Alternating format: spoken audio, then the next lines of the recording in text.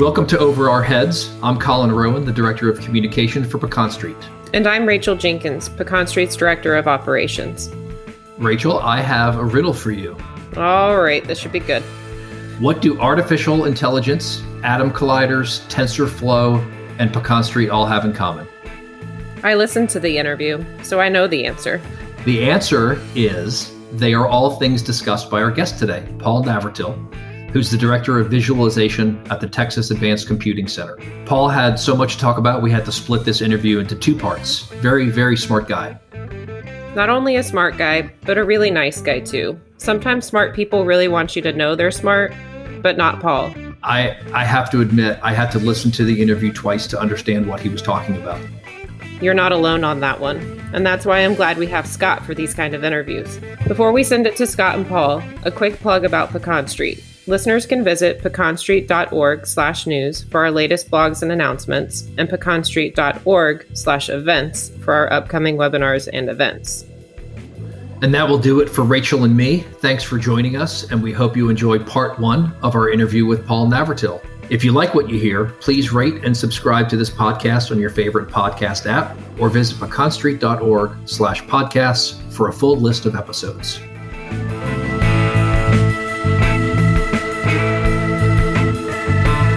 Hi, this is Scott Henson, and welcome to Over Our Heads. Today, I am talking, and very excited to be talking to Paul Navratil from Texas Advanced Computing Center about things that are going on behind the scenes that not a lot of folks are aware of. Welcome, Paul. Thank you for joining me. Thanks, Scott. Thrilled to be here. Awesome. So, Paul, why don't you describe to folks what it is that you do? Sure. I'm the Director of Visualization at the Texas Advanced Computing Center at the University of Texas campus. We're an open science research provider for supercomputing and advanced computing resources across the nation and actually literally around the world.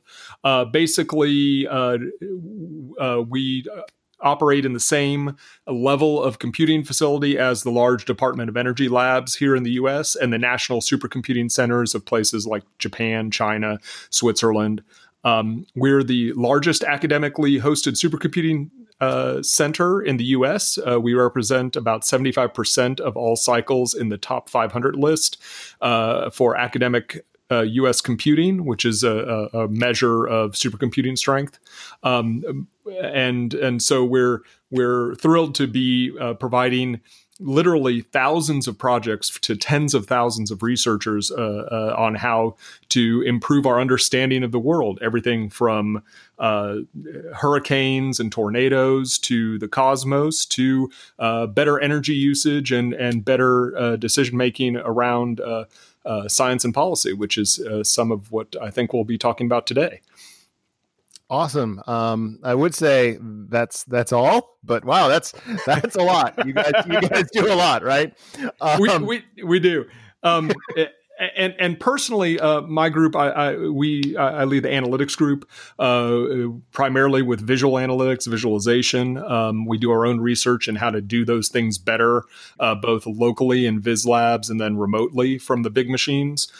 We do consulting to guide our users to best practices or to develop new practices when those aren't sufficient. And then we also do our care and feeding to keep all of the various systems and visual components up and running. Awesome. So yeah, let's talk a little bit about energy and data. You have worked on and off with Pecan Street now since the beginning of Pecan Street, right? Yeah, it's been a great journey, and it's been really cool to see both Pecan Street and TAC grow into the resources and the capabilities that we both have today. I mean, working with Pecan Street in the biggest collection of residential energy usage that I know of in the world is such an amazing data resource, and thrilled to be able to put some of the computing resources and expertise of the computing center of TAC to help you and your partners do even more with it. Yep. And we are glad to have that assistance. The data over the years that we've collected has changed a bit. I remember when I started, if somebody asked for Pecan Street's data, some of those earliest days of collections when we started with our initial 100 new houses and 100 old houses, right? If somebody said, "Hey, I need all the data," you could just give them a thumb drive, right? Yeah, right. Yeah. Now you need a little bit more, a few more thumbs to that.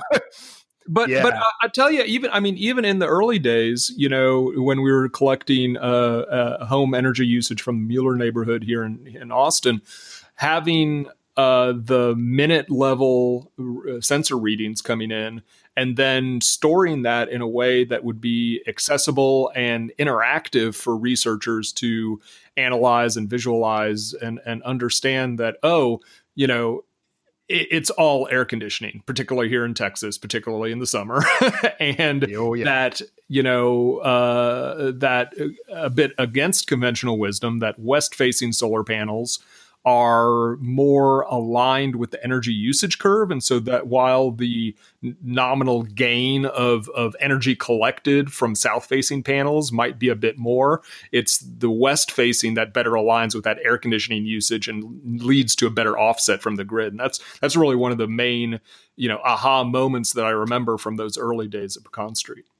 Yeah. In fact, I think we're going to have an entire podcast devoted to topics like that. We may even have one devoted entirely to that. And so at some point for our listeners that pay attention and look out for that one.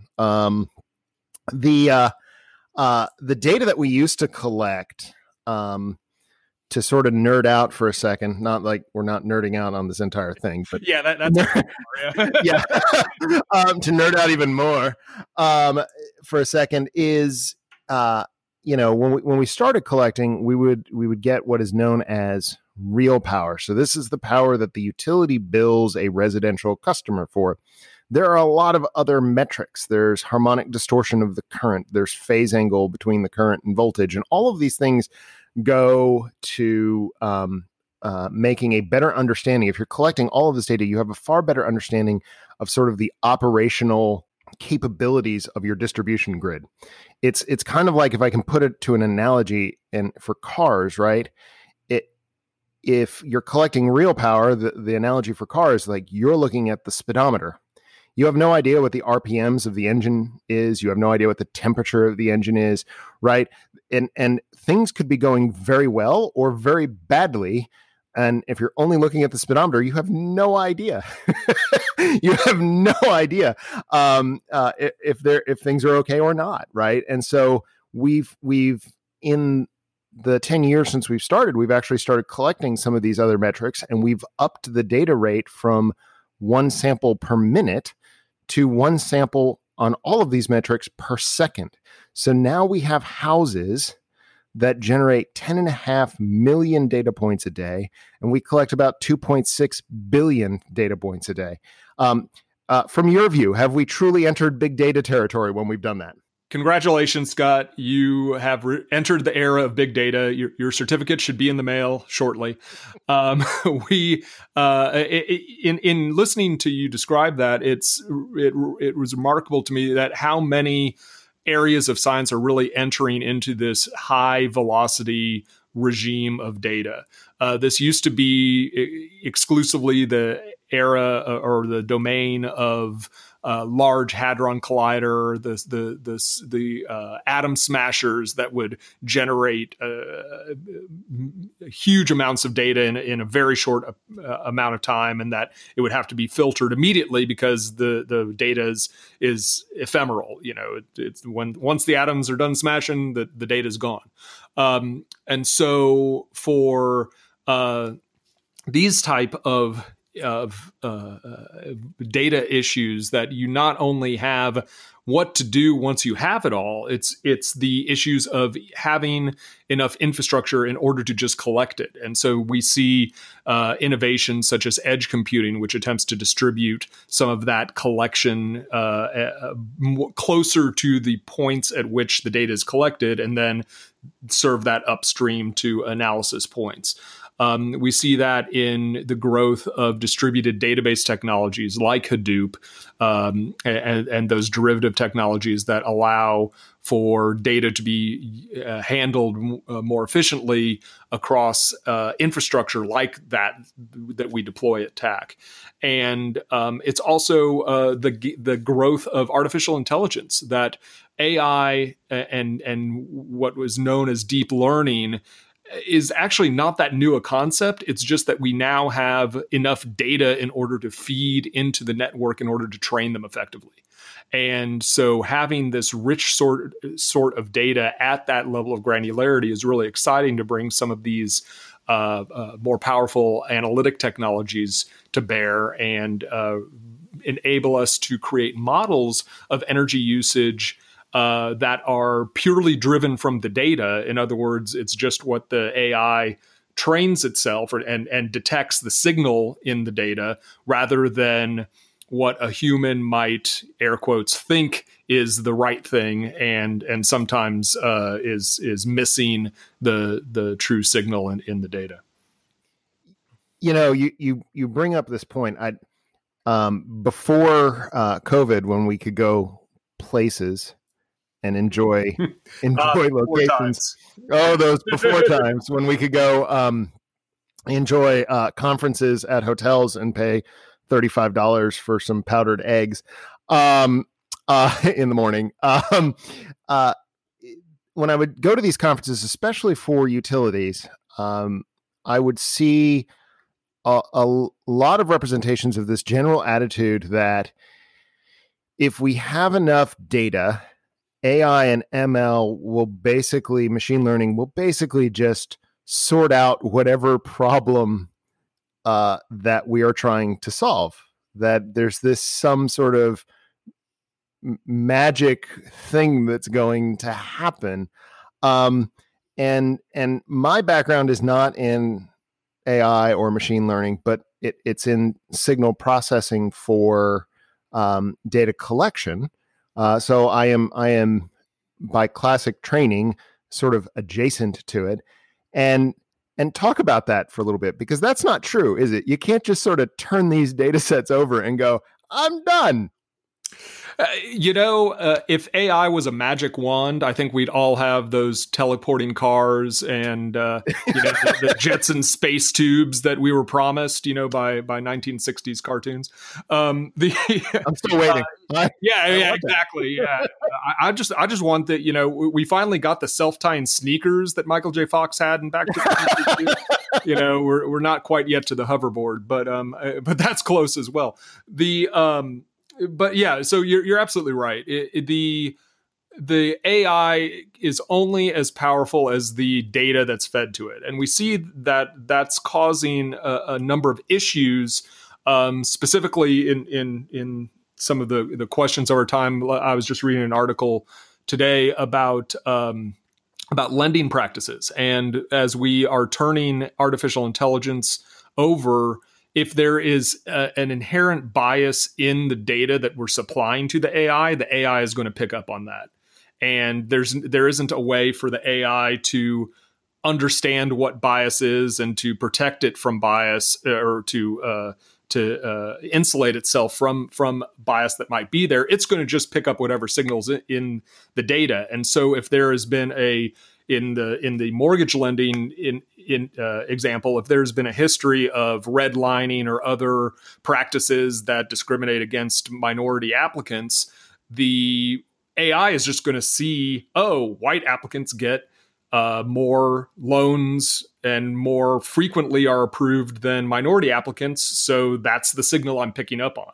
It doesn't make the AI good or bad necessarily. It makes us more responsible for the training data that we feed to it. And in the energy case, for instance, if there are homes in and I don't know this for a fact, but just to make things up, if there are homes in an energy survey that are predominantly in wealthy areas, maybe they're the areas that can afford solar, they can afford, they're more connected to the types of sensors or something that can instrument their homes. Maybe there's a higher response rate from those homes. That can skew the view of the energy usage model, but that doesn't mean that the AI itself is biased. It just means that it's responding to the training data that it has.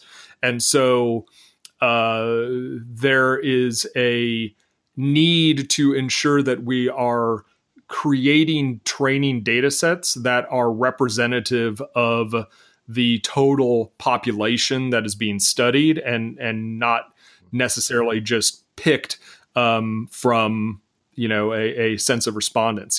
Again, in the era of that we're operating with an election in fewer than 20 days at the time of taping, political polling agencies are dealing with this as well. Are we undercounting folks that maybe don't have a college degree? Are we undercounting folks that maybe only have a cell phone and don't have a landline? Right. Are we overcounting folks that for an internet poll that are just sitting, on Twitter and clicking for their preferred candidate all day? So, and